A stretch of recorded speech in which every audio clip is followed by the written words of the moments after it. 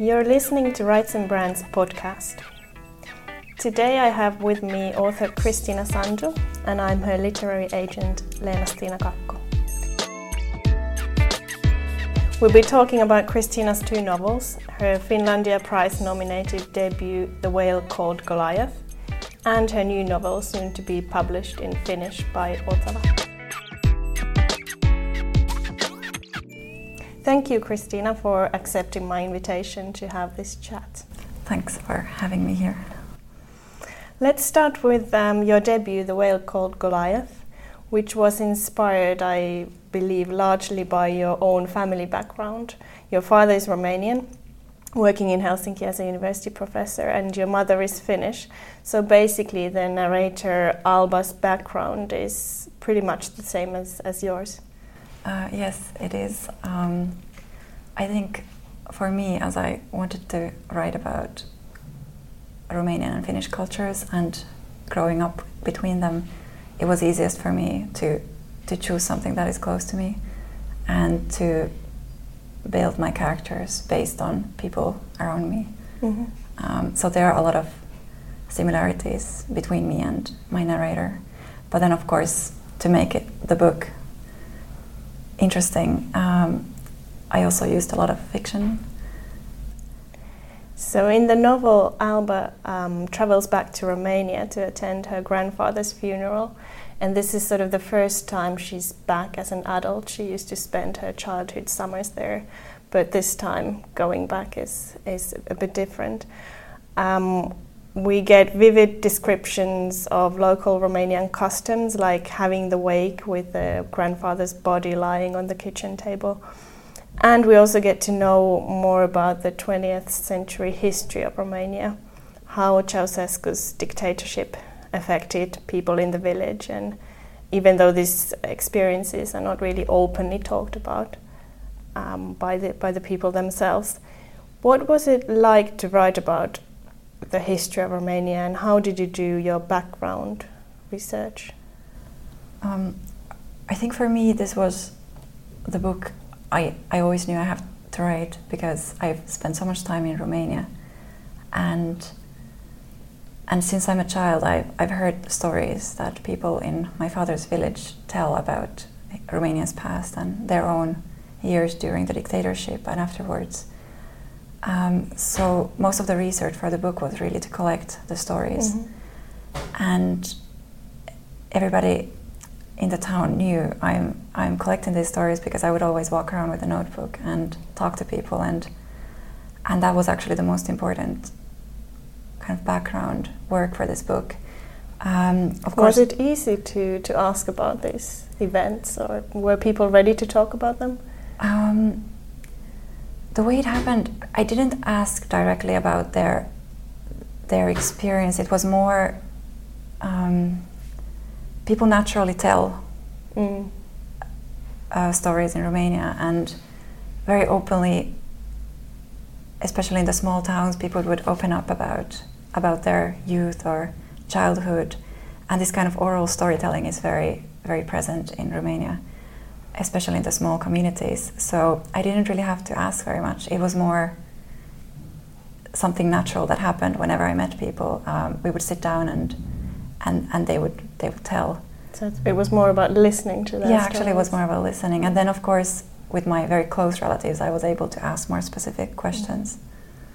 And then I had to do some fact checking about like the years or the dates, things like that, to be sure that there are no mistakes. So at the end I also had to do some reading, but most of the work was really just listening to people. Yeah. In the novel you tell the curious legend about a whale that was named Goliath, which actually made it even to the title of the book. And there are a lot of other legends and myths and fairy tale-like stories that you share. Where did these stories come from? Were they also from the people when you were listening to them? Were they telling them as well? Yes, I think most of the stories come from these discussions and the stories I heard. And what really marked me was that the kind of everyday anecdotes became somehow big and special. So I didn't really have to look for legends either, or for myths, or the kind of extraordinary stories. Everything was already there. And then I think what happened with the whale is that I had heard people talk about it, but then I read more on the internet, and then I actually found newspaper articles. So I was able to fill in the details in my book. But everything really started in these conversations that took place. Yeah. Apparently there's also a Hungarian short story on the whale, the same whale that you are writing about. I didn't know about this, but when I was pitching to a Hungarian publisher, and he said, I know this story. I've heard it. Yeah, I also think that Hungarian author Krasna Harkai has written a novel about a whale. I didn't know if it's the same one, but it's a very similar story. Okay. And I was reading that book as I was finishing my own book, and I didn't want to touch the book before I'm kind of done with my own. And I found it also fascinating how this whale had ended up in another book in a very different way, but still. And maybe that was the book that he was referring to. I think it's possible. So your debut was nominated for Finlandia Prize, which is the most prestigious literary prize in Finland and gets only 6 nominees each year. So that was quite a start for your literary career. How did you react then, and what do you think about the nomination now, almost 2 years later? I remember at the time I was really surprised because I didn't expect I could be nominated. I mean, I didn't even think about the possibility of being nominated. Now I think I was very lucky because of the jury. I think that year the jury was looking for something a bit out of ordinary, something less typically a Finlandia book. And I think I was very lucky. I'm also trying to take some distance to these prizes because I think you can't kind of measure yourself against these prizes. It depends on so many things if you're nominated or not. And I think it was a great start for me, but I hope in future I can be kind of as expected as little as I did back then, because I know there are writers who kind of almost write in order to, and with the hope of being nominated, and I think it's something I want to avoid. So I think I was lucky, but it's not something I expect to happen again, or necessarily when I write, I don't hope that it will happen again. I will see what is gonna happen with my future books. So let's move on to the future, to your new novel, which is actually to be published in a month's time as we speak. We're actually still trying to find the right name for it in English, so here we're just going to call it The New Book. It's a short novel, or even a novella, and it tells about 6 girls who grow up in a very poor place and they love swimming in the local river. Where did the idea for this book come from? What inspired to write this story in particular? I had especially 2 things in mind. One was that I wanted to write short fiction, and the other thing was that I wanted to write about women protagonists. And then there are certain stories that I've had in my mind for a long time, and that I wanted to use in this project.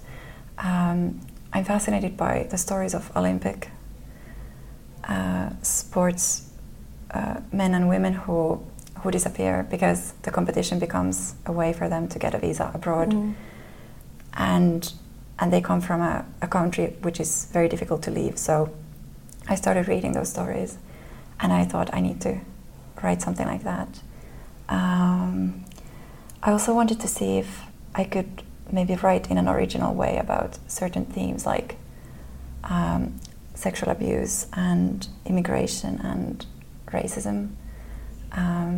So this book became a way for me to treat all these themes. Yeah, we'll come back to immigration and racism a bit later, but let's talk first a little bit about the place where these girls come from. You describe it being a piece of land between 2 rivers belonging to no state. and it's sort of a post-Soviet country that has not been granted its independence. Why did you choose this kind of location or origin for the girls, and what is your relation to it? Did it come from the idea of their story? I wanted to find a place or create a place for my book which is hard to leave, as in it's difficult to get a visa. And I read about these small, like you said, post-Soviet countries which aren't recognized. So that was one thing. And then I wanted there to be a river, which is also a border. Somehow it was important for me to have the river there and to have the girls kind of to begin the stories with these 6 girls at the river. I have this image in my mind, and then when I started reading about these kind of countries that are not recognized, some aspects of them and the situation they're in seemed so absurd that I was able to write about them in an almost like fairy tale way. And when you read it might seem that it's absurd, but a lot of the things that seem absurd are actually happening. Yeah, it does sound like an imaginary place. Yeah. But then I did some Googling as well after we spoke about your manuscript for the first time, and these places they do exist. Yeah, they do. So the girls who live there, it's a group of 6 girls. They start practicing synchronized swimming. That's quite a fascinating sport that we actually rarely think about. Why did you choose this instead of example sort of normal swimming? Does it have some kind of a symbolic meaning? Or? No, I did quite a lot of background research to find a sport that would go with this book. So I wanted a water sport, and first I wanted something very strange like underwater football, but then the team size was too big and I needed a small team because I wanted to write a small book. And then when I started to read about synchronized swimming, and I read about how, for example, the movements are called, they often have names of birds and fish, and I watched some videos and I felt like there's something very poetic about it, and I can describe the trainings in a way which kind of also plays with the reader's expectations. I don't have to name the sport immediately. I can just describe it, and it's quite beautiful, but it's also a bit crazy. And then after like several pages have passed, the reader will actually find out what's the sport. So figure or synchronized swimming permitted me to play with that. So this story about the girls and their swimming team, it's sort of a frame in the book, and it's interrupted by separate short glimpses to the lives of young rootless women in different parts of the world. And these glimpses are sort of like separate short stories in themselves. And these 2 strands that first seem separate, they actually form a really interesting weave of intertwined fates towards the end. So in these short stories, you describe immigrant experience, and namely female immigrant experience, as well as an urge to hide one's background. Is there something specific you want to say about these themes? I feel that the fact of moving to a new country and struggling to adapt is nowadays something that a lot of readers can relate to, and that I can also relate to, because I've moved to different countries, and around me I have people who are living in a country that isn't theirs. And of course, for example, my own experience is much more positive than these girls, because here it's sometimes even quite depressing or violent, their experience in the new country. And so I wanted to write these stories that I think a lot of readers can relate to, and their experiences, like, for example, the fact of having expectations of your life in a new country, and then the reality, which can be very different, and also very disappointing and shocking. And I think that's something that I've heard so many people go through, and that I've also gone through myself to some extent, that it was a topic I had to talk about, and that I already brushed upon a bit in my debut novel. But here I wanted to choose some specific experiences related to moving to a new country.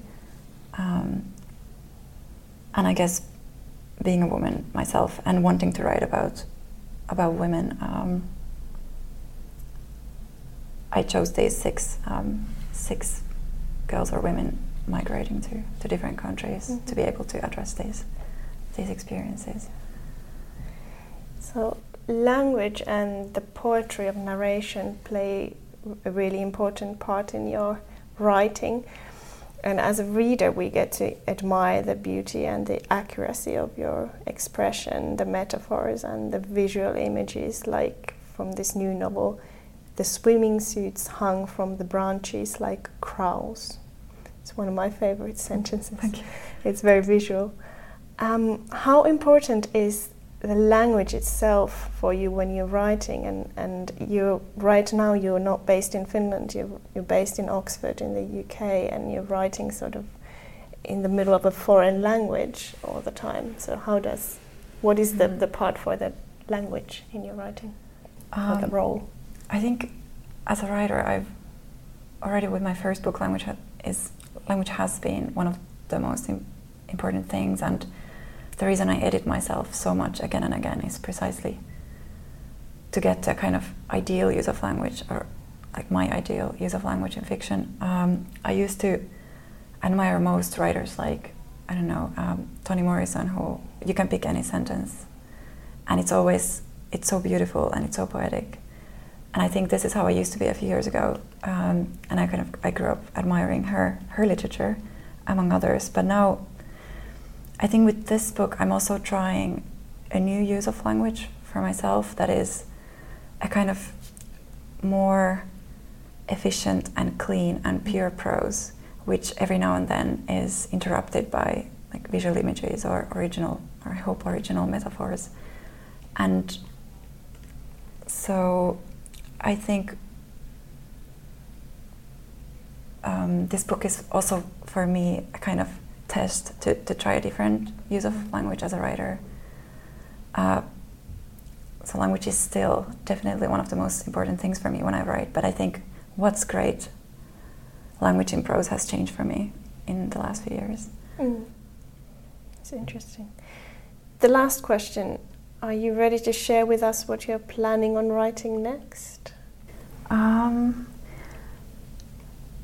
I can't say too much about it because I'm still doing background research and I'm not sure how the final book will be, but I want to write about the river, but in a very different way. I want to write a book about the Danube, but the approach will be completely different than in this book, and I'm looking forward to traveling quite a lot along the Danube and in the countries that Danube crosses or goes through. And it's going to be something in between travel writing and a short story collection. Wow. So we'll see what happens with that. So there's definitely something about rivers for you. I think so, but I think the difference here will be that now the river will be really the main protagonist, whereas here it's more like a starting point. Yeah. Well, thank you, Christina, for taking the time to talk to me today. And I wish you the best of luck with your new book. It's really exciting for me to start working with it now. And thank you all for listening to us. Thank you.